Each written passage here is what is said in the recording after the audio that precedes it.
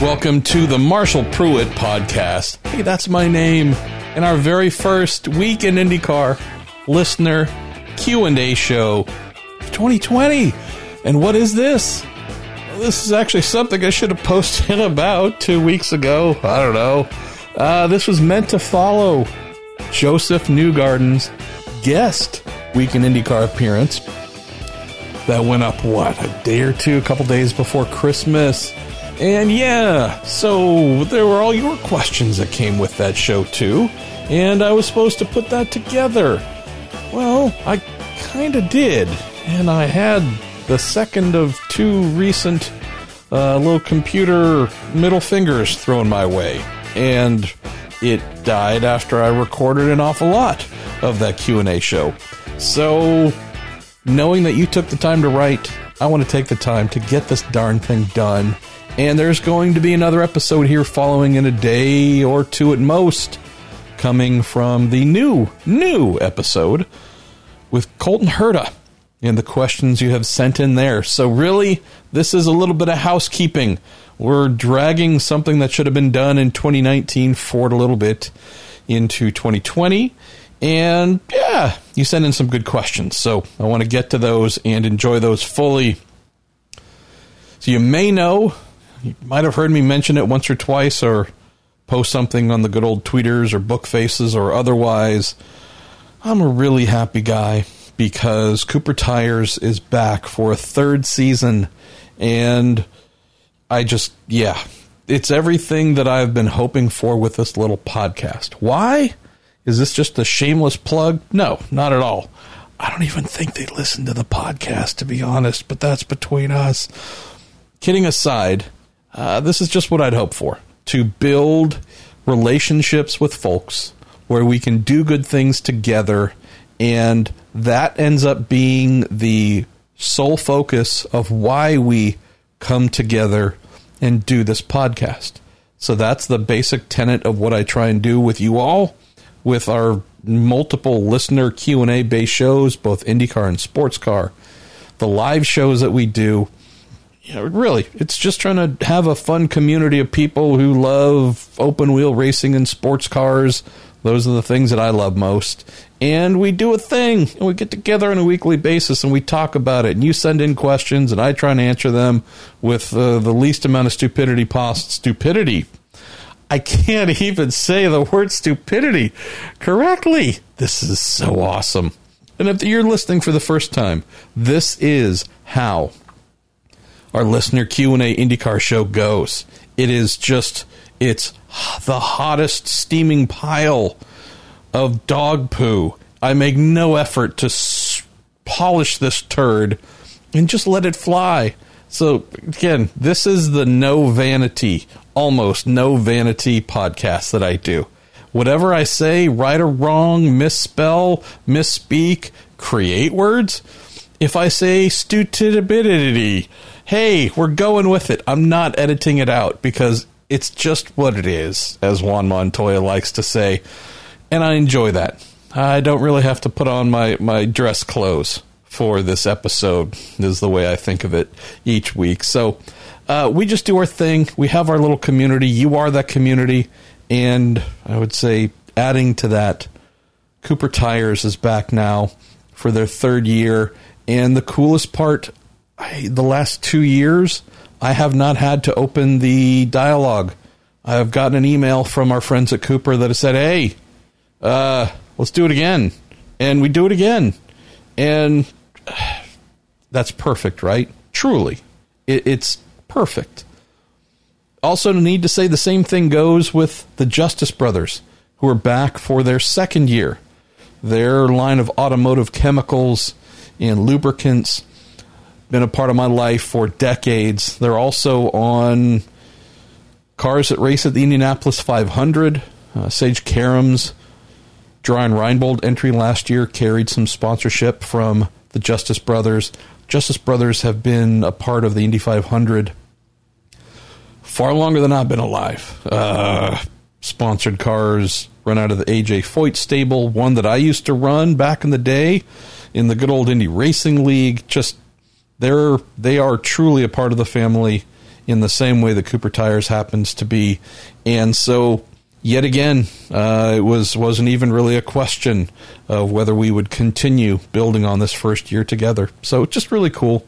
And I figured the first episode of the new year, I really should just pause up front and say thank you to you all, because without you listening, Cooper Tires and the Justice Brothers and TorontoMotorsports.com and Bell Racing Helmets, my other two partners that are continuing yet again as well. Those four pillars of what we do here, they probably are looking somewhere else. So thank you, and thank you yet again. Going to get a, hopefully, little infographic going here. I don't know, end of the week, over the weekend, something like that. Had a chance to look back at the metrics coming out of 2019 for the podcast. Should also say, if you hear a little bit of rumbling and ambient noise in the background, this is all fitting my unpolished turd policy. Well, I'm staring at our cat Rocky, who's currently grooming his paw and biting his claws, which I think he's sharpening those because I'm his favorite scratching post. Doing some laundry. Mrs. Pruitt is currently enjoying a bath after really wearing herself out yet again at physical therapy. So I tend to find an hour and a half to 2 hours to do these shows late at night when Mrs. Pruitt is busy pampering herself. And so I'm doing laundry in the background because I've got to leave early in the morning tomorrow. Tuesday is all day grueling, 5-6 hours in the chair for her with chemo, the super heavy blast of everything. So it's just kind of my life, guys. And this is fun. This is an interlude. So if you ignore the clickety-clack and Rocky handling his man junk behind me, I can tell you that we had 1.67 million downloads last year, which just obliterated our all-time traffic figure for a year. Amazing. Also tell you here the number that probably makes me the happiest, because we post a lot of episodes per year. I've got 3 to 4 weekly shows. You multiply that by 52 weeks. I mean, it's a lot right there. We do a number of specials. Right? I posted, 15 or 16 part how Roger Penske changed Indy 500 thing in May. We've got our audio features, other catching up with episodes, all kinds of stuff. We post a lot of episodes each year. So looking at the overall traffic number, first impression might be, well, of course you're going to put up whatever number of total downloads. You post a crap ton of episodes. Well, the number that actually made me the happiest is our year-to-year growth as I continue to go through puberty and my voice goes a little wonky on me here.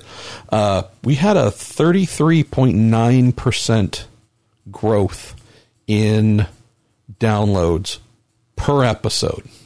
And so that's the thing that means the most to me, is knowing that, no, we didn't just put up the biggest overall traffic number to date, but actually the per episode listens, those went up a lot.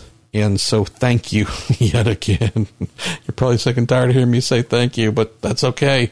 Every single month of the year, we had over 100,000 downloads. 1 month, that was the month of May, and more than 250,000. I'm probably going to suck this year. I don't think I'm going to eclipse any of it, but we'll employ Juan Montoya one more time. It is what it is. Another quick item too, which blew me away. I hadn't really cottoned on to it before. Of the many little pieces of information that become available at the end of the year, you look at your most downloaded episode of all. And that was from April, an in-car audio feature that I posted of the 1991 Mazda RX-7 GTO machine running around Long Beach this year during the vintage IMSA sessions. And that 4-rotor amazing thing put up the most traffic of any episode, about anything for the year. And where I love that is, if you know me, if you've listened for a little while, you know that in-car audio and ambient audio features, it's kind of a hallmark of my podcast. 3 out of the 4 seasons we've done this. Started about halfway through 2016. Of the 4 seasons we have done this podcast, 3 of them have had in-car audio features as the most downloaded, most listened to podcast of all. I love that. That is so cool. It tells me that I'm not the only dork or idiot in the world that is enthralled by the sound of race cars. So I'll put some of that and maybe a few other little factoids into a little thank you infographic. But yeah, it's pretty cool. Really, really cool to see how the year shaped up. All frankly driven by y'all. So there's all that. 1 or 2 other final things to mention here. Another round of appreciation. Sounds like I'm about to cry when that happens, doesn't it? I don't know why. I'm going to take a sip of my North Coast Brewing Company, independent since 1988. I don't know what that means, by the way. Like, were they enslaved before, or were they? I don't know. Their Brother Thelonious Belgian-style Abbey Ale, bottled bebop, supporting jazz education. Well, I love that because I love bebop, jazz in particular. Really, that's about all I love in terms of forms of jazz. But I had to get this, and I have been enjoying it. I am, it appears, more than halfway through this glorious pint, and that isn't contributing to the shoddy show, but need to wet my whistle here a little bit so I stop having my pubescent phase and tell you that I really do appreciate the kind support you've lent. A dear friend of mine, Bob Varsha, learned over the weekend that Bob is joined many of us in the fight against cancer, and he has been hit with a really rare, hard form of prostate cancer. And won't get into all Bob's finances and whatnot. I'll just tell you that the support that has come in quickly here in less than 24 hours, you all have helped raise, where are we at? Yeah, I'm just tabbing over. I apologize. $35,408 in less than 24 hours for Bob Varsha. 458 now, who really and truly needs our support as he heads into a tough 6 months. The chemo he's going to be going through, where my wife has really hard, nasty chemo every couple of weeks and then lighter weeks in between. Bob's staring at brutal chemo regimen to try and get ahead of this. So it's going to make working absolutely impossible. So thank you to everyone who has helped Bob, who's been a really beloved friend, immense supporter. I've gotten a chance to work with him a couple of times in the booth over the years. Biggest, longest opportunity. One of the greatest highlights of my life in anything I've done professionally was helping to call the 2017 24 Hours of Le Mans, flying back to the Speed/Fox studios in Charlotte for the weekend, one that I was in many, many, many times back when I worked at Speed. But being able to go back and spend the weekend as a member of the final, it was Fox Sports' last 24 Hours of Le Mans team, and to spend that with Bob as the professor, as the crew chief, one who we all look up to, learn from. He is the standard for everyone, to not just be a part of that team and that rotation, but to also get to spend a couple of hours in the morning, Sunday morning, Bob, myself, Tommy Kendall. I apologize. I know there was one other person. I might be forgetting who, but just 3 or 4 of us in there calling the race together for a couple of hours, knowing it was the last and our last. Beautiful. Truly, just beautiful.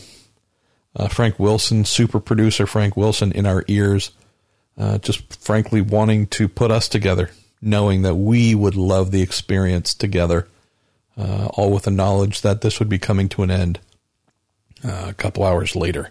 So, yeah, having run Bob's son Matt in my endurance racing team years ago, 12, 13 years ago, and having Bob there with us, and the two of them, Matt and Bob, with my wife in the little motorhome that we rented, and Matt eating the majority of the lasagna that she made, which still pisses her off to this day.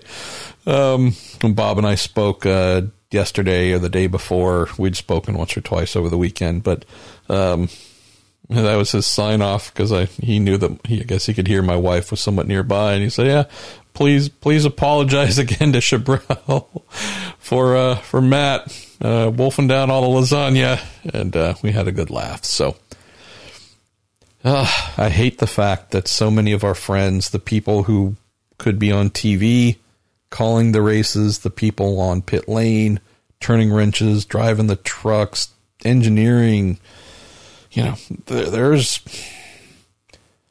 a lot more people than you know about who are going through fights with cancer in IndyCar, and they have chosen and asked for that information to remain private, not as if it was something that was, quote, going to be turned into a story, but just there's a lot of folks who, because we all look at things and prefer things different, have said, hey, I'll confide in you and tell you that I'm fighting this kind of cancer, and just know that I'm rooting for your wife. And, obviously they know that we're rooting for them, but they've also asked, hey, this is something we're doing without anyone else knowing about. So it's a lot of people fighting cancer, fighting other diseases, and you just become part of this community. And as I mentioned in the outset here of what I've been trying to do with this podcast now for a couple of years, build a little family of ours where we say funny things, silly things, serious things, ask questions, interact with drivers and all the other people who you might enjoy or entertain you, educate you. It's really all we're trying to do. Just support one another and drink beer while podcasting.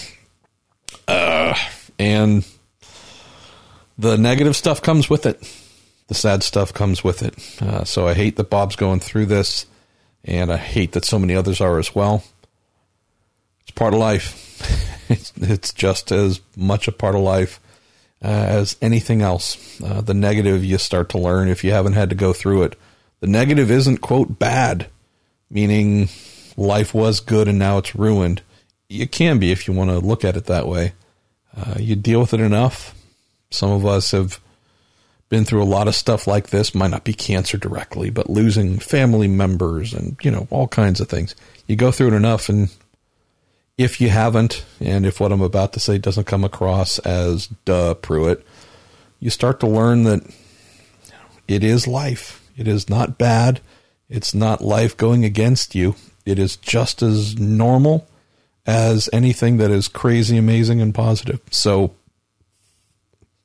just dealing with it, and hope that Bob and his wife are in a place here shortly, hopefully by June or so, where we have some really positive news from them. Last thing to mention here, as we open and close the intro portion of the Weekend IndyCar listener Q&A, is we call back to the previous episode in the listener Q&A items that come in on my Marshall Pruitt Podcast Facebook page, and we pick the person whose question got the most likes, and we give you something. Why? Well, because we don't think you'd like us if we didn't give you stuff. And by we, I mean me. Kidding aside, our good friends at TorontoMotorsports.com, they make all the stuff, right? The podcast, Weekend IndyCar, Weekend Sports Car, whatever, T-shirts, the Robin Miller 2020 candidate T-shirts, the Joe Tonto quarter retrieval T-shirts, and stickers and mugs and all that. Well, We appreciate you. We appreciate the time you take to send in questions. So once a week, we look back, previous episode, whose question got the most likes, and give you something. So that's what we're going to do here yet again to kick off the new year.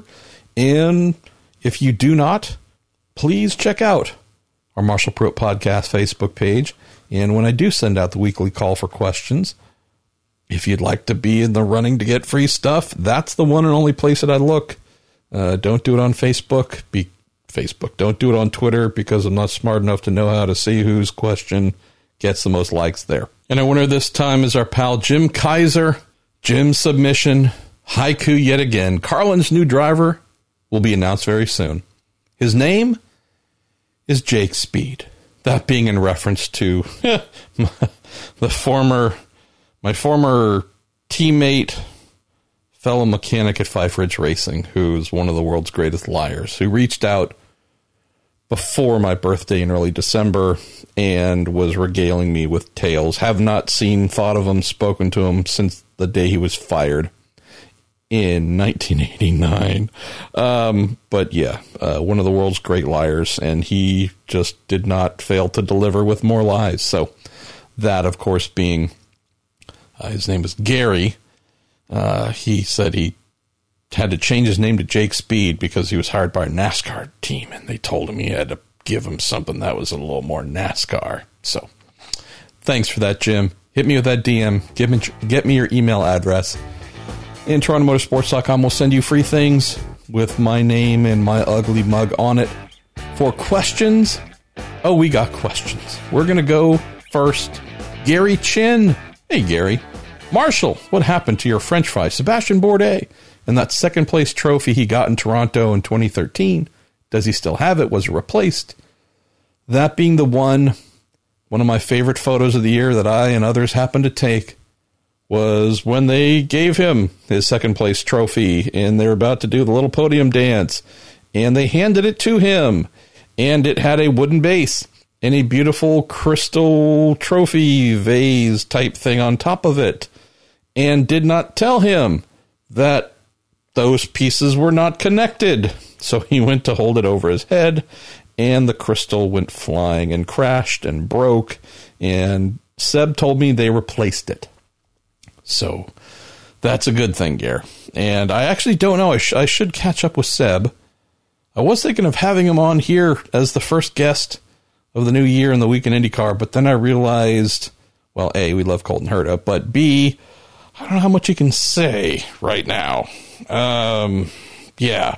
So, and I don't just mean about the upcoming season. I'm talking more, I know there'd be tons of questions about Dale Coyne, and that's not really a topic he can get into too much. So I'm hoping we get to a point where the runway's clear and we can have our French fry on, and we can ask more questions, such as, based on yours, Gary, do you take it easy when holding up trophies for now on, and since that happened as a result of it possibly falling on your head as it did? So, yeah, there we go.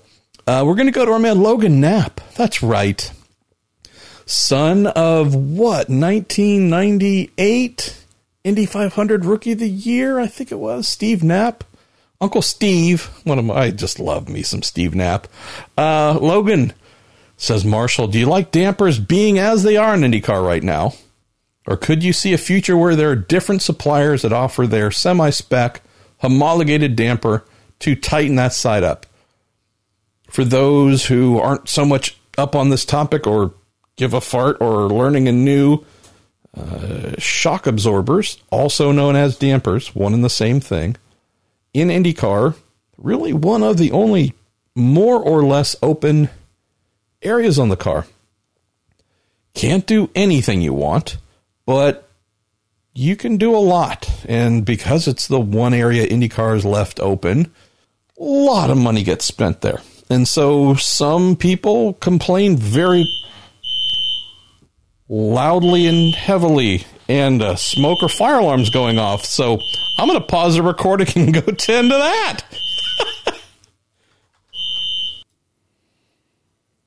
Well, that was interesting. First ever episode interrupted by fire. Jesus. Yeah. So our Monday night recording stopped when it was not a false alarm. Indeed, the multi-story kind of sort of condo townhome apartment, little really nice new thing we live in that's across from the hospital that we frequent on a weekly basis. Someone on the third floor apparently mismanaged their dinner manufacturing process and managed to light their, I don't know the size of it, little home apartment thing on fire. So, as you might have heard, my dear wife was soaking in the tub at the time, so a bit of a lengthy process to get her out and up and ready, and we were the last to leave the building by probably 5 or 10 minutes, which didn't make me super happy, but there you go. So we stood outside in the cold for about 2 hours while that fire was put out, and we were told the third floor was, I don't know if the whole thing, but at least the area where the fire was flooded fairly well, good, something. So we're continuing here on a Tuesday morning, early Tuesday morning. The beer is in the fridge, so it's probably going to be flat when I get to it next time around. But, you know, our first show interrupted by fire. Who knows? May it be the last of none compared to the first of many. We are in the middle of talking about dampers, weren't we? Oh, man. Logan, I'll just say this. We have a thing in IndyCar where this area is open. Some would like it closed due to cost. Whenever you do that, unless you lock down everything else, it just becomes a game of whack-a-mole. All right, so you shut that down. Where else can we spend money? It's going to move somewhere. What I would say is IndyCar has, to my surprise, really truly fallen behind in this area. If we're talking technology, automotive industry, think about your mid-range road car, modern road car. Think about your higher-end performance road car. It is very likely that it has some sort of electronically managed something adaptive damping that stiffens at higher speed, softens at lower, can be used in all kinds of amazing ways to improve vehicular dynamics through electronics, through electronic interaction with the four corners of the car. Anti-roll as well. There's so many things that really smart computerized based damping has taken road car performance to heights that we've never seen. The fact that we're still farting around with just old school-ish technology in IndyCar seems like a big swing and a miss. So my thought would be this: if I am assisting in the next rules for whatever 2022, 23, who knows when we're going to get a new car, I would say, guess what, Chevy and Honda? If this is an area that you want to bring in the road car side of your businesses, have them work directly with the teams. If you want to develop your own technology and then supply that to the teams, compared to working on individual relationships, each team might have different things they want to try and explore. If this is something those manufacturers could sell to teams, if this is something where there could be R&D sponsorship spread across those teams to help the manufacturer do really high-end, impressive things that feeds back to their road car technology.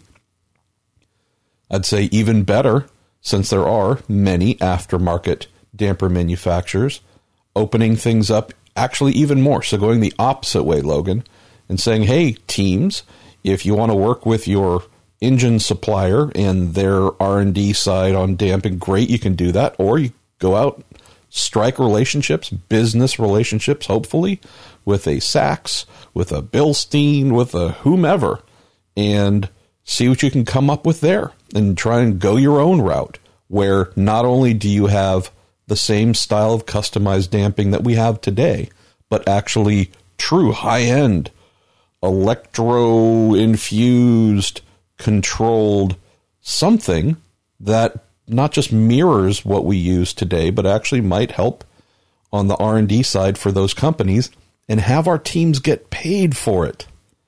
This is the thing that we've lost sight of in so many ways in IndyCar once we've gone totally spec. It's the, hey, company that sells things that once upon a time used IndyCar racing to develop their product, improve their product, market their product. So many avenues like that have been just shut down, door bolted shut and forgotten about because it's not allowed. And so there is a link here, Logan, where most teams are crying to find more money. Well, what happens when vast majority of the automotive industry is just simply cut off from being able to work with teams to try and use something different on the cars? I mean, there's a real direct relationship that we don't have in far too many ways. Could this be one of them? I hope it should be. It was a thing.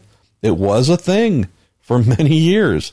It has not been. Maybe it's time to step into, I wouldn't even say the future, man. I'd say just modern times and bring modern electronically controlled damping into IndyCar and let the teams reap, hopefully, the financial benefit of working with manufacturers, either automotive or aftermarket, to get better, to get smarter, and restore at least one link back to an industry that hasn't had a home.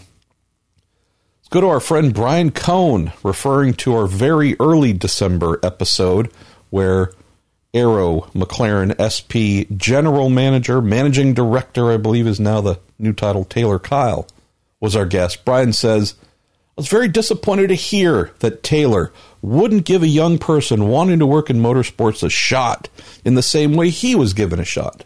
Basically, he said he wouldn't give himself the chance today that he was given back in the day. He said that lack of interest in mentoring and giving a hand up to someone is far too common in both motorsports and society. I was really looking forward to this interview, and in the first few minutes, his attitude turned me off. Damn shame, as without people that gave him, you, and me a shot, do any of us end up working in the industry. I can't argue with your sentiment at all, Brian. I truly can't. And that did flash through my head as well when he was sharing that piece of information. But I also come at it from maybe a slightly different perspective. And that is, if this was a year ago, 1 year ago, 12 months ago, I think Taylor's answer would be different, very different. Would say that knowing how much Aero invested into the team, how bullish they were coming into 2019 about, look, we've renamed our entire organization in honor of the investment from Aero, and we're putting more money into this and that, and just we are taking the big step up. They were very direct in saying we want to plan and have every intent of joining IndyCar's big three, Andretti Autosport, Chip Ganassi Racing, and Team Penske. And it simply did not happen. It didn't even come close. They had a midfield year, and it was not a pleasant experience. So knowing that there was, yet again, a swing and a miss, I can understand how Taylor's mindset is one of, we have a new partner in McLaren. We have even more investment to go forward. This is not the time to experiment or open up the books for young new people to get made or inexperienced people to learn on our dime. This is not the year to do that. If I was in Taylor's position, Brian, I would make the exact same call. Send me your contact info, send me your resume. I'm going to put it on file. I'm going to make a note. I'm going to set a little calendar alert in mid-August to take a look at everything that I've put into that file as we start to think about 2021.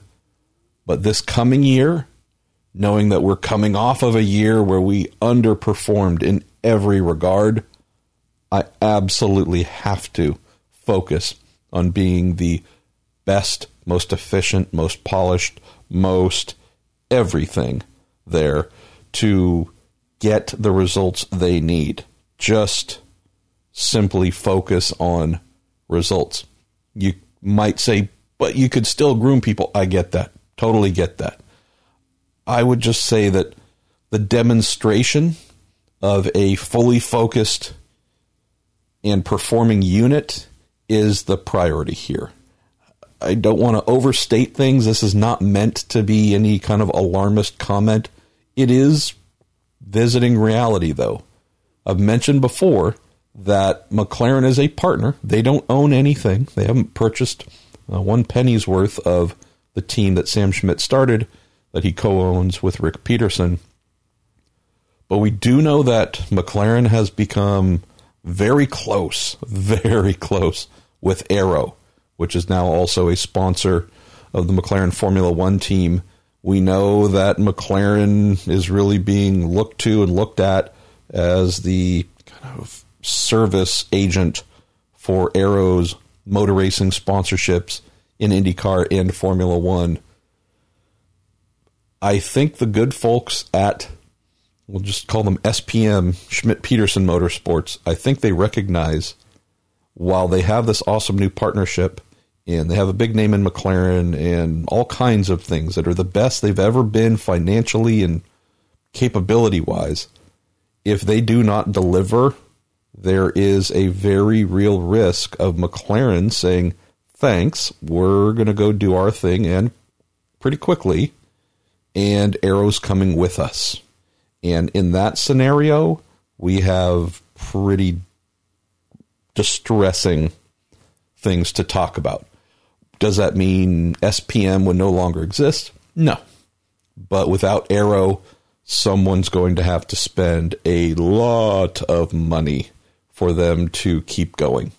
And so this is looking a year, 2, 3 down the road, big picture-ish type stuff. But I think Taylor, well, I know Taylor is smart enough to assess the overall scenario, Brian, and say, you know what?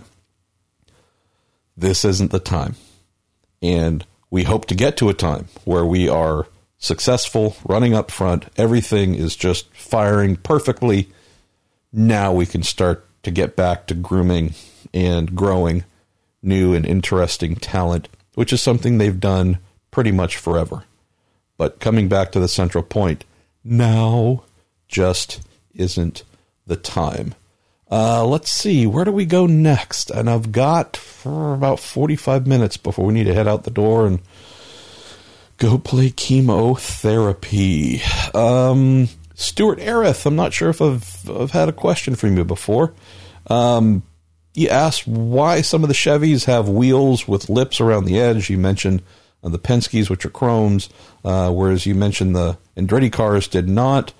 I could be wrong, but I believe everybody runs the Aero wheels, AERO, and that's just a generic name for those that have the lip around the outer edge of the wheels, which simply provide more aerodynamic properties to cut through the air. Their wheel vendors are open. Some teams have deals and or long-standing relationships where they continue to use one brand over another, but I gotta believe, at least on the front wheels, Stuart, just about everybody's on the Aero wheel program. I have to admit, I haven't focused as closely on that as maybe I should, because this is an admission of being a guy that's maybe done this too long. There's some things you see them for 10, 20, 30 years, and you don't really, focus on them anymore. But I'll try and take a closer look, Stuart, and if I can come to a less half-assed answer, I'll fire it back in here. Todd Murray, you say, MP, where can I send a sample of Wisconsin's finest, quote, did somebody use this bottle to empty the differential oil? Stouts or porters? Thanks, Todd.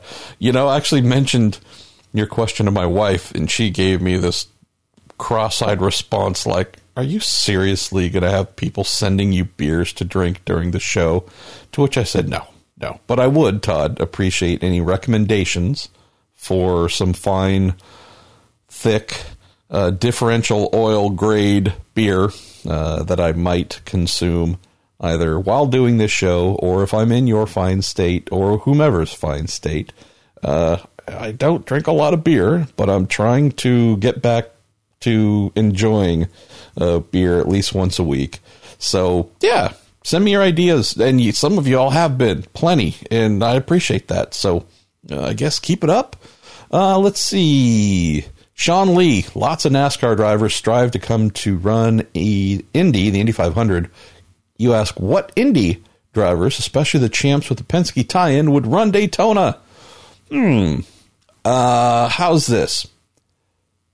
Of the 3 Penske IndyCar drivers, I think Joseph Newgarden is the only one who would really thrive. And I'm not saying win in NASCAR. I don't know if he would. But of the 3, I think Joseph would be the clear leader among those 3. We have a situation with Simon Pagenaud where he is so particular about his need for the handling of a car that the just totally forget everything you've ever learned about driving and the way a cup car handles might never compute to you type thing, I think would just throw him for too big of a loop. Would say that Will Power has just never demonstrated a real interest in NASCAR that I know of. I mean, he might have said he'd like to try it, but I mean, really, like, hey, guys, I want to make this happen. Never seen it. Joseph has, and I'd just say that his driving style, his abilities, he's a guy who's not bothered by much. Doesn't mean there aren't handling traits that he doesn't like that don't bother him, but they don't translate into reduced speed. His teammates, I think, would actually be off a little bit. Just not able to wrap their head around this wonky, heavy, rolling, farting herd of a vehicle to drive in Cup. Joseph, I think, would just adapt to it better because all the things that it would do that he wouldn't like and wouldn't make sense, I don't think you would see the correlating reduction in speed. That's one of Joseph's greatest attributes in IndyCar. It's one of the reasons why he took Ed Carpenter Racing to its highest state of performance and success. And then at Team Penske has won 2 championships in 3 years. The guy is numb. I mean numb, like he doesn't know what's going on with the car, but he's almost just neutral to whatever it does. Cool, you're oversteering, you're understeer, whatever it is. Cool, you do that. I'm still going to go flat out, balls out, and you're going to see a pretty remarkable performance from it.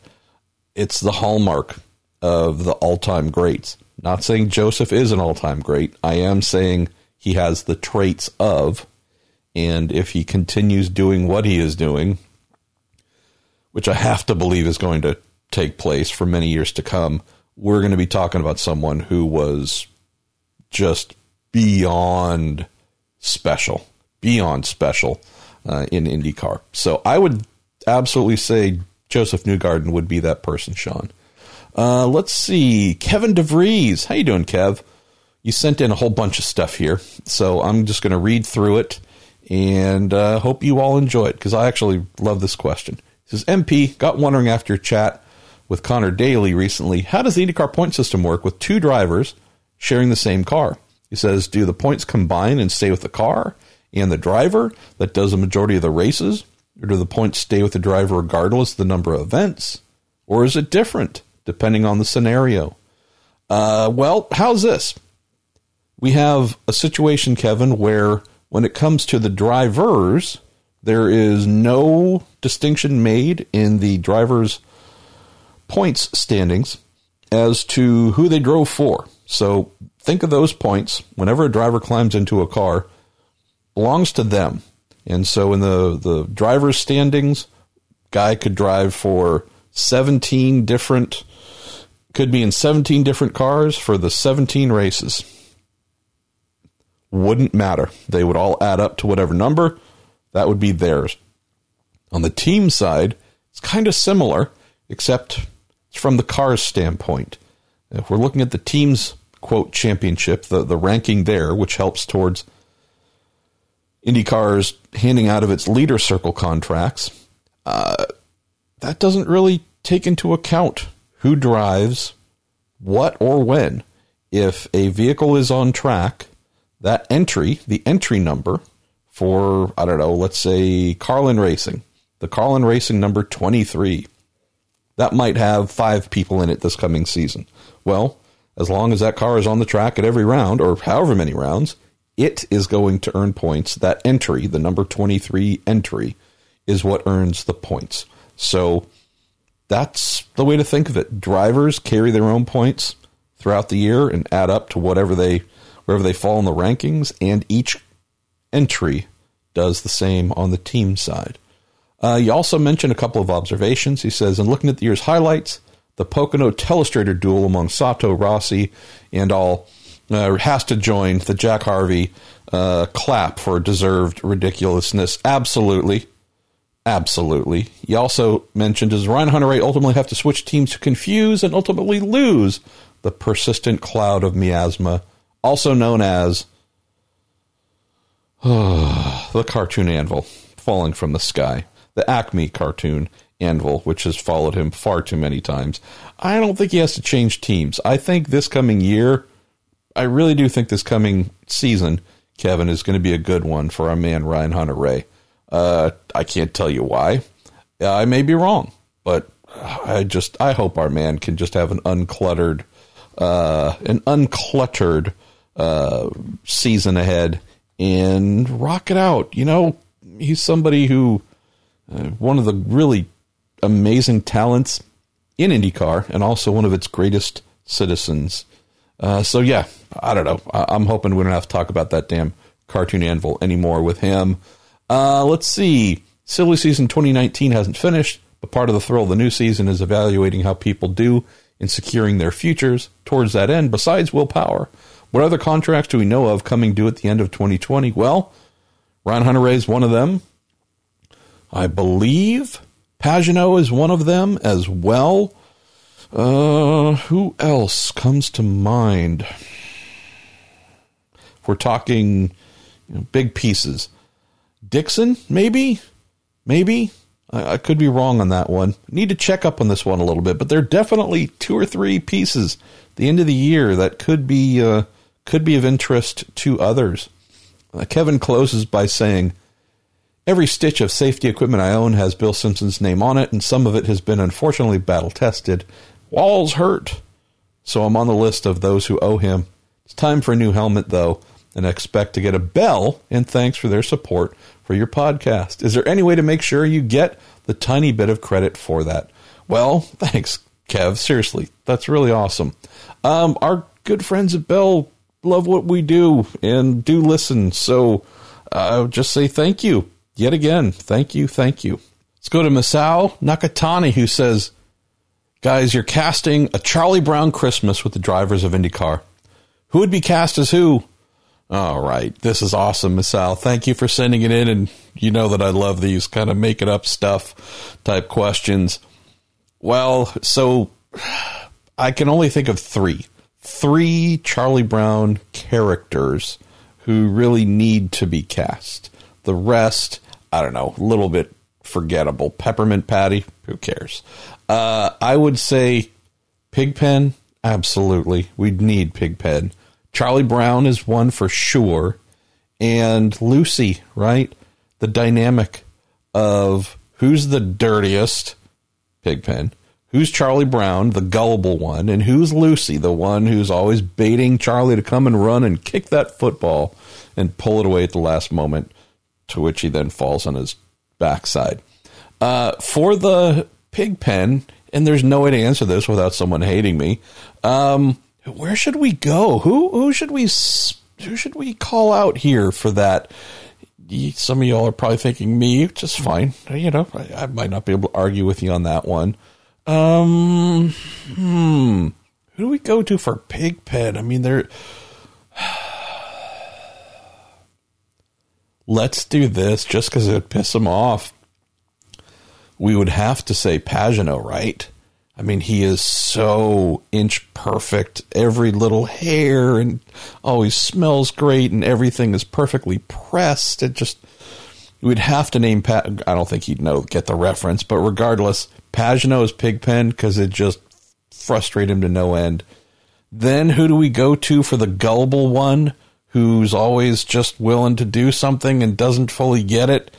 I think Ray Hall, right? And this probably piss him off too. He's a guy that, you know, he's a sweetheart. I love Graham, but he's also someone where you can F with him, and it sometimes takes him a moment to get it. Are you serious? Are you serious? No, okay, you're not. You're just playing. He doesn't always get it. That kind of strikes me as, hey, yeah, no, come on, Charlie, come kick the football. I think we'd have to put good old Graham in there as Chuck. Lucy, that'd have to be Marco Andretti, right? He's just known as the prankster in the paddock, the guy who's just always looking to put one over on people. So I think, Masao, that's our cast. Where do we go next? It's got a little bit under a half an hour here to complete this episode. There's a lot of good stuff here, by the way. Damian Cesario. Man, all right, Damien, I actually had to look this one up to answer it, and I feel really stupid. But thank you for highlighting this. It says, Marshall, will we hear any more of your My Racing Life and Career segment podcasts in 2020? So when you sent this in, Damien, my first thought was, I guess maybe he didn't catch all the ones that went out in 2019. Because in my head, maybe keeping in mind that 2019 was a little bit of a strange one for me, where my season more or less stopped in the latter portion of May. In my head, Damien, man, we were cranking out the My Racing Life and Careers. Those my long form interview shows, just delve into someone's, exactly as the title says, life and career. I intentionally don't do much research. Often I know the person and know their career fairly well, but I don't really try and burrow in and come up with 40 questions to ask. It's just meant to be more of a wandering, get to know the person in new ways type thing. And so based on your question, I went back and took a look. In 2018, I posted a dozen episodes. So although it wasn't timed this way, it did work out to be basically one a month. 2019, in my head, Damien, man, I was right on track. Same thing. And I posted 3. Which leads to an awesome question like yours, which, whether it was intended or not, served as a little kick in the backside to say, hey, Pruitt, hey, idiot. Yeah, so, maybe you need to get your head straight a little bit here and get some My Racing Life and Careers moving, because you're kind of not doing a very good job of that. So, yes, that is without a doubt an absolute priority for me to get some of these going. I'm taking a quick look right now. I have ones that I recorded last year with George Mack, 1 year IndyCar driver. It was a phenomenal conversation, all thanks to George and his dad who showed up. We did that at Long Beach. He owns a auto repair store a mile away from the Long Beach downtown circuit. That was a blast. I did one in 2018 with sports car team owner and I think 1 or 2 year IndyCar team owner Peter Barron, which, it is truly an epic sit down. All thanks to Peter and his usual crazy tales of his life. I'm looking through here. Have one from 2018 with Takuma Sato that I really enjoyed. That one's actually ready to go, so I'll get that up here shortly. Have one with Porsche legend Alwyn Springer, who's become a friend, which blows me away because this guy, I realize it's sports car, not so much IndyCar, but he, this guy's just a legend among legends. Brian Till in 2018, maybe 2019, I'm not sure. We captured the second part of his racing life and career. I have one here with Gary Nelson, former NASCAR chief of lots of stuff, super long time NASCAR crew chief with so many people, and who's been in charge of the Action Express Racing sports car team, championship winning team. That too, it's the guests. Just insane how good the sit down with Gary was, and we have to do a part 2 and part 3 because we didn't have all the time we needed. And I see one more that I have with my friend Terry Malone, who worked at All American Racers forever, was Mario Andretti's chief mechanic with some significant wins, guy who grew up in Southern California, traveled the world, has been in the media, writing and doing photography and all kinds of stuff. And so we did that, captured that at Long Beach last year as well. So what's that, 7, 8, something like that episodes, Damien? So I got enough here, and I need to record more. Only thing that bums me out about not being able to go to Daytona this year is it's often a place where I can sit down and get 4 or 5 of these. So provided I'm able to travel by March, I'm really hoping to do that at Sebring and get some of our friends, both on the sports car and IndyCar side, to share some more long tales about their lives and career.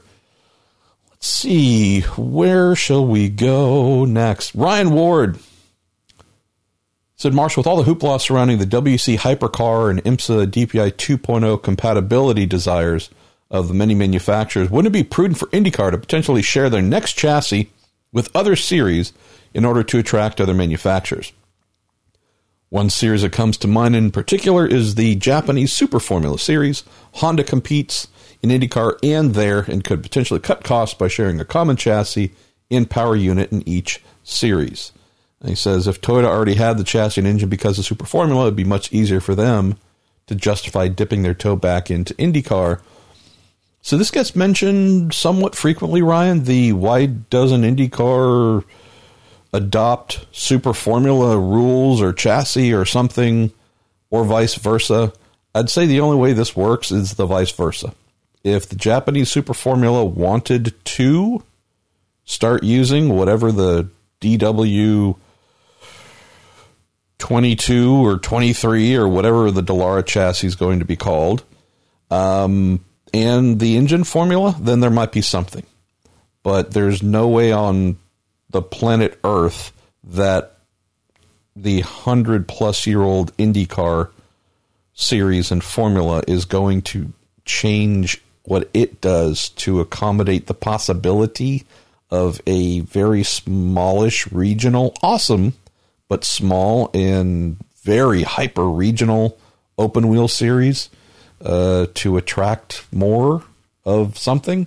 So I think it'd be great if the Japanese Super Formula folks said, yeah, hey, we want to opt in, and then we can play back and forth if we want to, and so on and so forth. But, yeah, not a bad idea, but the one I've seen mentioned most often, not what you mentioned, Ryan, is the why doesn't IndyCar adapt itself to their thing? I never understand that. Never understand that. So, yeah, if they were to do that, I think that'd be pretty cool and smart. But I, would also say that if they collectively, teams running in the Japanese Super Formula, wanted to be here, they'd be here. It's not grossly expensive to run an IndyCar or partner with a team. The engine compatibility side, definitely something interesting there. But, you know, the doing something like this in the hope that someone else will opt in, you know, that's never really a strong play, is it? If anything, it kind of reeks of desperation a little bit. Let's go to Gary Petrie, who says, Marshall, why do some drivers not enjoy racing with James Davison? Well, I can't say all the reasons because I'm not on track with them to then share their understanding, but I know that I've heard a number of drivers privately and some publicly, y'all might have seen, who just think that when James shows up every year for Indy, he has no care about them, does not believe that his entry, whomever it happens to be run by, possesses mirrors to see who is around or accommodate them, and is just always willing to take big risks that either invite crashes or cause others to back off to avoid being taken out or getting caught up in a wreck that he may or may not cause. So I'm not saying all those things are accurate. I love the kid. He's phenomenally talented. He's a pain in the ass at times, but that's nothing new in racing. I'm a pain in the ass. He's also someone who just does not accommodate people's complaints. If you come to him, yell at him, whatever, he's not going to say sorry. He's going to tell you to go F yourself, if not twice. And that's just who he is. There's a reason why he continues to get picked up to race at Indy, because the guy can go pretty darn quickly. So he just doesn't jive well with a number of folks who do this on a full-time basis. And I guess I need to use Juan Montoya yet again. It is what it is. If the guy was a true hazard, then I'm sure IndyCar would stand him down. But, you know, the guy just plays the margins a little bit closer than some of the full-timers, and I don't think that comes across as very comfortable for them. And then when you're a bit defiant and unrepentant as well, when being called out for that behavior, just adds up to a block of people that just loathe the guy. There we go. All right, where are we going to go as we start to wind down a little bit? Joshua Ponce, since you've started to have the occasional beer during the Q&A shows, what about having whiskey or bourbon? All right, so need to draw a line here, Joshua. I am not a hard liquor guy. Never have been. Will I have something, a sweet drink that has some tequila in it? Sure, but I've just never had a taste for brown liquor. Vodka pretty much makes me vomit immediately. I don't know. Never had a taste for hard alcohol. So let's see. Brett Ross, no question. Just wanted to say that I've enjoyed the podcast this past year, and thanks for the laughs. With you, not at you. Well, dang it, I'm failing there then. He says, the fun and information that you've given us this year, that's really nice, man. He also mentioned, hope you've had some wolf turds lately, which if you happen to listen to my Dinner with Racers Season 1 appearance, we ate at a local joint named The Smoking Pig, where their signature plate is something they call wolf turds. Jalapenos with, I think it's pulled pork inside, with something else. And they do, I mean, granted, I'm not an expert in what comes out the backside of wolves, but I can tell you that it does look like something that would come out of the back of a wolf there by the name wolf turds. It's actually pretty accurate. Let's see. Ian Keyworth. Marshall, I know you don't like to get political, but just for fun, in light of Boris Johnson's election win here in the UK and President Trump's love of Boris and desire to do a big deal with the UK, does this mean we get an IndyCar race and IMSA Haha. And can we think of some good venues like Donington Park? Woo, man, Ian, I would love to see IndyCar go back to the UK. Would also say that going back to where I believe it originally went, Brands Hatch, on the full circuit. That, yes, that would be, they would need to put a fence around the top of the circuit, because I think flying over some of the corners, we could get big air. We would need a fence in the top to keep the cars within the boundaries of the facility. That would be my choice, man. Let's see. Eric Carlson, you ask if I could bring back IROC, basing it off of the 2019, who would be my 12 drivers out of North America and what tracks? And let's see. Don't have a lot of time here, Eric, so maybe throw this one back in, and I'll try and get to it in the next episode, which is coming up in a day or two. Howard Bennett, I love this one. Marshall, I'll have one question to round out the 2019 season. He says, in Robin Miller's book review for Racer Magazine around Christmas, there behind him in his den was a tube of what looked like supermarket generic brand Pringle type potato chips. Is our hero a cost-conscious salt and vinegar, cheddar and sour cream, ranch, or even the exotic blueberry and hazelnut flavor kind of guy? Oh my goodness, Howard, blueberry and hazelnut? That's not something I've seen. So the secret about Robin Miller is this. He is 70 years old now, and he continues to eat like a picky 2-year-old. It is the funniest thing. Truly the funniest thing. Might have heard me throw this out before, but if we go to dinner, during the month of May, for example, we usually go to dinner multiple times, and it's a fun cast. TV's Dave First, the amazing PR man Steve Shunk, I don't know, Dario or Hinch or Dave Scoggin.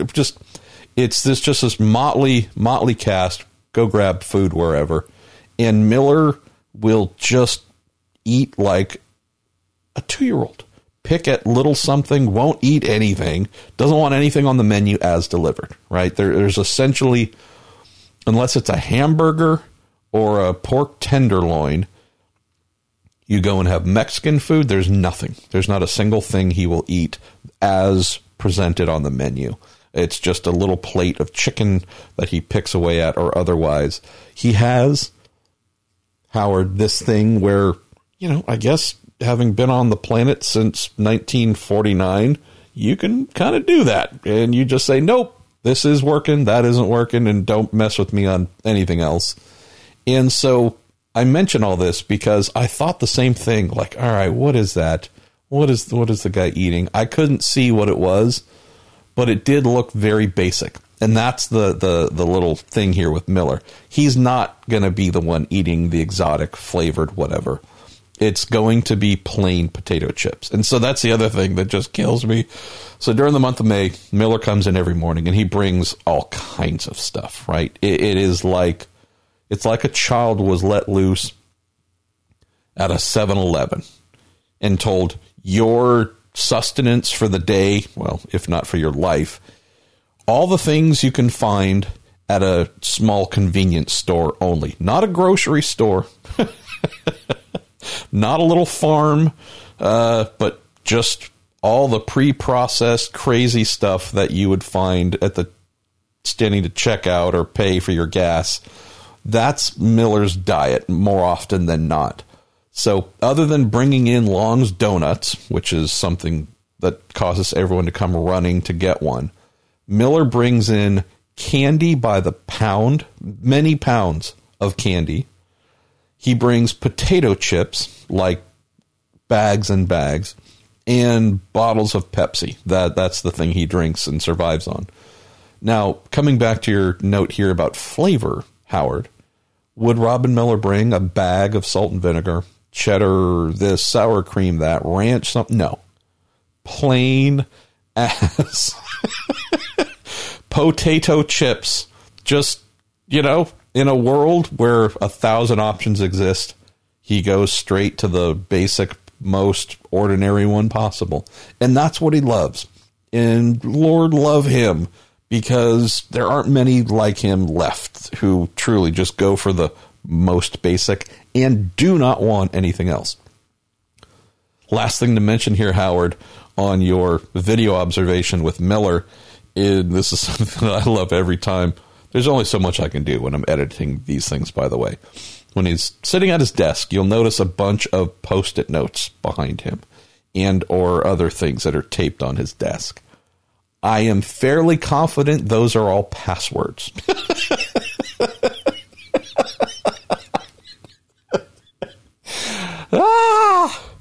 And so what would you do, naturally, if you're filming a video of yourself in front of your desk? You would have all of your passwords readily available to the public. Now, one of the good things, and I haven't had to do any digital blurring of whatever, is focus-wise and depth of field-wise, mainly due to the lighting, because there's not enough light when he's filming, usually, is you don't get clarity. You don't get those bits in focus. But here's the thing that mystifies me, Howard. So what I, again, believe are passwords to everything on all these Post-it notes. Please check it out, you all, when you watch the next one from Robin, and tell me if you think I'm on to something here.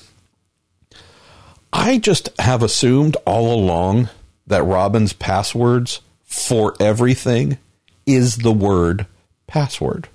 So I haven't tried to hack anything, nor would I, nor am I asking you to, but I've been mildly surprised, because instead of seeing multiple passwords written, multiple Post-it notes and whatnot, I would think there'd just be one that says password that kind of covers everything. So anyways, that's our man Miller.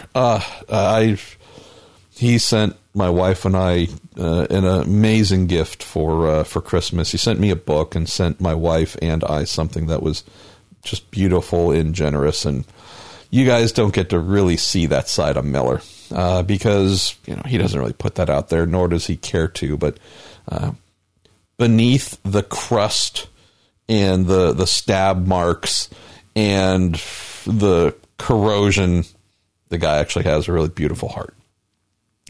Let's go to Clark Wilson. It says, I remember reading about Team Strange, and it's actually Team Stange. There's no R in it, and I don't know how to pronounce it, but there you go. It says, I remember reading about Team Stange going part-time with Oriole Servia next year in Racer. Is that still on, or did plans fall through? I can tell you, Clark, I've heard nothing about it. It's been, I don't know, a month or two since I've caught up with Oriole, so I should do that. But yeah, having spoken with Mr. Strange, whatever, at Indy last year, he did say, yes, we're trying to do a deal with Schmidt to do something more regularly next year. We know that that's not really an option with McLaren in the frame. And he also mentioned a desire to do something with Andretti Autosport. And I don't believe they have space. And with our man, fast freaking Fernando, awaiting confirmation there for Indy, I really don't see how they go beyond 7 cars for the 500. All right, going to grab one or two more here and then say farewell for this episode, knowing that we will be back very, very quickly with new questions. How about... Let's go to our man Ed Joris. A technical question for you, Marshall. Have you followed the development of e-turbos? Yes, I have. Not all the electric ones, but the ones like the Garrett e-turbos that are essentially simple 48-volt MGU-H units that use electricity to spin up the turbo at low engine revs and store electricity in a small battery on overboost instead of using a wastegate. Rumor is that one of the IndyCar OEMs, Honda, will be bringing this to market in 2020 as a 48-volt system on the performance version of their passenger cars. Couldn't something like this be used in the present IndyCar in lieu of the heavier, more costly KERS-like system? It could. This is more or less a standalone hybrid system attached to the turbo. It does have its own little battery type. Sorry, my voice is driving me mad. It's been doing this thing for about a month now, and I don't know why. It's probably the Lord telling me to shut up. It's an interesting package, Ed. I don't know where it gets placed, and that's the part where the using it now on the present chassis is the problem. So while it's not a big solution here, it is something where there's just no space currently provisioned for such an item. And so there's that. As for could it be used when they do a new chassis? It could. It certainly could. There are a couple of different, call them hybrid turbo arrangements. Some that can charge a battery and send that energy back to the motor more or less directly. There's some, smaller, as you mentioned here, type solutions. There are some bigger solutions as well that where the turbo and using the spinning turbine shaft can charge up whatever instead of kind of a built-in solution like this, call it a pre-packaged off-the-shelf situation. That energy can be harvested and sent to whatever type solution that might be used. There are definitely some interesting options here. I would expect something like this. Not necessarily the off-the-shelf package, but I would say something like this is going to take place. There's going to need to be something coming off of the turbos if we are going to have, as IndyCar said they want to and will, have energy recovery and electronic horsepower boost on the ovals. Because obviously with no braking of any consequence throughout the race, or repeated braking, I should say, you're not going to be charging the KERS battery on ovals. So you need something that is spinning constantly to help do that in lieu of braking, and the turbos really do stand out as an option there. Not the only way to do that. There's a lot of other things that are spinning and moving that could charge, but that is the one that has maybe received the most amount of development that IndyCar could look into. Let's see. Let's go to Nick Vance. Hey, Nick. All right, it's time to show my technical arrogance. What can be done to the current cars to improve speedway racing? He says, I watched and rewatched the 98th Indy 500s, the 98th through the 100th Indy 500s over the recent weekend, and was beyond amazed by the insanity of the passing during the 99th running. Obviously, the cars have changed drastically from the manufacturer aero kits to the universal aero kits. Last year, they allowed the addition of gurney flaps to the front and rear wings. Didn't seem to make a substantial difference. Texas was far from the beehive it was a few years back, and Pocono is downright boring. Is it a new rear wing? Do they slap those rear wheel pods back on behind the rear tires? Parachutes, Hanford devices. Although I know we won't see anything change here soon, would like to hear what your thoughts are. Yeah, it's a good point, Nick. I mean, when the cars were simplified in this DW12 era, they certainly, the amount of passing that took place, if we're just really talking the Indy 500, was pretty darn good. Going to the universal aero kit, taking those rear wheel pods off, that's been the thing that has really monkeyed with stuff quite a bit. And although they're really ugly, they did reduce drag enough to not just make the cars a little slipperier, but also, most importantly, clean the air up coming off of the cars. So what we have now is more turbulence hitting the cars that are pursuing one another, and it has made pulling out and passing, getting up close, and not encountering heavy amounts of understeer, which then makes passing pretty darn impossible, and or throwing the car around a bit. That's the thing that has hurt, especially. So taking those rear wheel pods off, although we've won visually, the cars are prettier, we have suffered a bit because the wake is certainly less friendly and has complicated the ability to have as much passing. You might say, well, hey, what about the previous chassis, which didn't have them at all? Very true. But those cars were also just extremely slippery and low drag by comparison. Those were, arrows, missiles just firing through the air.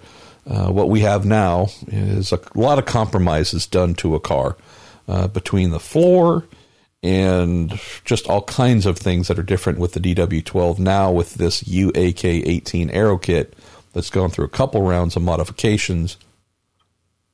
There's just a lot of effort been done to try and make the car what they'd hoped it was from the outset in terms of aero performance on the speedways, and we haven't really seen it, Nick. So what can be done? It's maybe a bit of a punt for an answer. That was with a P, not another letter, much closer to the beginning of the alphabet.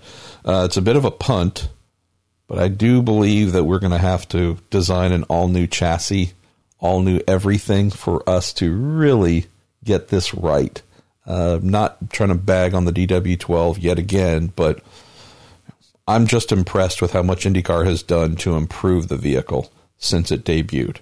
And I just am fairly confident in saying there's going to have to be a redesign of the entire concept, aero, just everything, for us to potentially get back to this place where passing is less of a holy cow risk.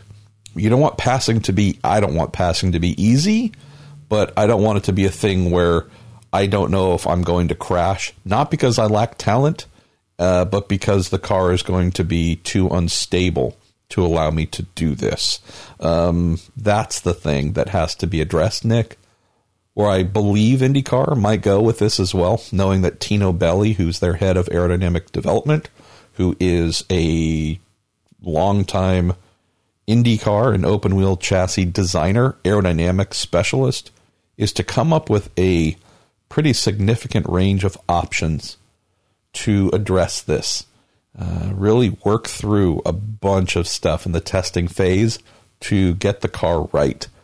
So much of what happened with the DW12 and making it whatever it is or has been has taken place after it was manufactured and hit the ground and was mass produced. I am fairly confident in saying they will put a ton of time into getting this next car right in the testing phase so that what comes out does not then require brutal amounts of time and money to try and make it work the way they had hoped. Let's see, where are we going? Where are we going to more or less close the show? We're going to go to Dan Tenoff. Dan, I don't know if I've read a question from you, but thank you for sending this in. He does say, I'm one of this past season's new listeners. Looking forward to what 2020 has to come. Also says, I hope for the both of us it will bring delicious new dark beers to sample. Dan says, your soapbox moment at the end of the December 5th Q&A show regarding IndyCar's future car really got me thinking. Says, hashtag me personally, the official. The official? I haven't had any beer. I've just had coffee and I can't even get this crap right. Hashtag me personally. IndyCar's goal for the 2022 chassis should be as follows. A revised safety tub to better integrate the newly introduced aero screen. The aero kit should be spec, hopefully with more of a 1990s kart flair to it. Think low and mean looking. And for the powertrain, it should be open to the manufacturer's choice of propulsion. Internal combustion engine, electric vehicle, hydrogen. Whatever the manufacturer feels is relevant to them, they can run it as long as it fits into your aforementioned box between the back of the tub and the start of the bell housing. He says the balance of performance for it all is the cars must meet a spec power to weight ratio. He says for the electric vehicles will probably be heavier than the internal combustion engine powered cars because of the batteries they have to carry, so they will be allowed a higher horsepower cap to counter their weight disadvantage. Common tire supplier will provide for each manufacturer, so tires will probably need to be more optimized for the weight of the various powertrains. Common vehicle architectures are all the rage in the auto industry now. He says Toyota's TNGA architecture, Volkswagen's MQB platform, this meaning major manufacturers tend to come up with some form of chassis or possibly engine that gets used across multiple vehicles, even under multiple brands. It says, can IndyCar develop a common safety tub that not only runs Indy 500, but also can be used throughout the feeder series? Aero kits, suspension, and powertrains can vary with each rung of the ladder. This can spread out the costs of a new chassis development. New owners may be lured into either direction of the development ladder since they already own a core piece of the car. Close here with Dan saying, thank you for all the work you all have done this year, not only for fans, but all the while still being at your wife's side. Happy holidays and New Year to Mrs. Pruitt and you. Well, that's really, truly sweet, Dan. I'm with you, man. This, I didn't go into as great a detail as you did, and I appreciate this, but yeah, this is more or less what I was getting at. Since we don't know where the automotive industry is headed, I don't think IndyCar can really narrow things down to a really small spec. It must be this type of thing, and you got to use this only for the next 5 years once it comes out in 2022. I love the direction, though. You know, BOP, again, we're not going to try and BOP, but I do like the idea of, hey, this is the target power to weight ratio. No matter what type of propulsion system you use, this is the target number. This allows you to use the thing to power the cars, manufacturers, and promote the thing that means the most to you while giving a relatively fair and equal-ish platform to do that. I'm right there with you. There's nothing I can argue with here. I would say let's put a stamp on it and make it the reality. Is it going to cost money? Of course, racing costs money. Right now we're looking for ways to give more manufacturers a reason to come in and play. Right now we have 2 manufacturers who've been here, the only ones since 2013. We're in 2020, man. Think about all this time, all the possibilities. Not a single automotive manufacturer has said, yes, IndyCar, we're going to come play. We've heard nothing about manufacturers saying they're going to come play when the new formula hits. We hope, but we don't know. That's where my fear comes from. That's why I've been mentioning this over and over again. If you want to get manufacturers to come and play, you need to give them something that speaks to them, and that's rarely a single option. You force every manufacturer to say yes or no to the one thing you've told them they can only play with. In this scenario, the one I've been championing, the one here, Dan, that you have outlined as my voice goes pubescent one more time, we have options. We have the thing where manufacturers can say, oh, so the thing we believe in that we really want to do on our production side, we could bring that and race it and learn from it and promote it and get better. Aha. I love this angle, man. I really and truly do. Only thing I disagree with is on the feeder series, the Road to Indy side. No, we're talking different power plants, but the cost to buy an IndyCar chassis, forget the engine, just the vehicle itself, with all the parts and pieces, hundreds upon hundreds of thousands of dollars if we're talking the DW12. Depending on the team, some said we're talking 500 plus once you get every single thing in done and the car is sitting on the ground before you get that engine into it. That's just so far over the head of what any Road to Indy team can afford. It would not be an option. And I realize that maybe if it was super mass produced, you can get the number down. Great. Keep in mind, there's been, 60, 70 DW12s made. So it's not like that has been a low volume chassis production. So yeah, the fact is for the Road to Indy, those need to be smaller, far less costly cars.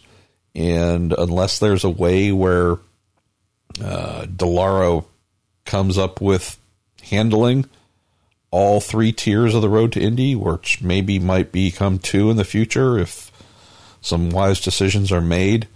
Maybe there's something there, but it still seems like this is just going to be way too much if I'm talking the first step, USF 2000. That's the entry level.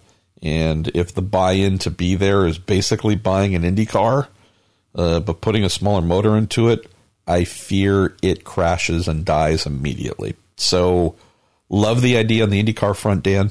Just don't see that it would be feasible for anything other than IndyCar. All right, that's it. This is the catch-up leftover. We had a fire in the middle of it. Week in IndyCar listener Q&A from the end of 2019. I really tried to get done, and that crashed, and that file was deleted and not recovered. And man, this has been a thing, hasn't it? All right, well, I'm going to shut up. We got to get rolling here, dear wife and I. So thank you to you. Thank you to Cooper Tires. Thank you to the Justice Brothers. TorontoMotorsports.com. Jim, send me that DM with your email address, and to Bell Racing Helmets USA. I am Marshall Pruitt. This is our little podcast. I love you all. Thank you for all the super sweet things you've sent, all the well wishes for my wife and I. And we're recording tomorrow with Colton Herta, and I'll try and get your new Q&A done tomorrow night as well.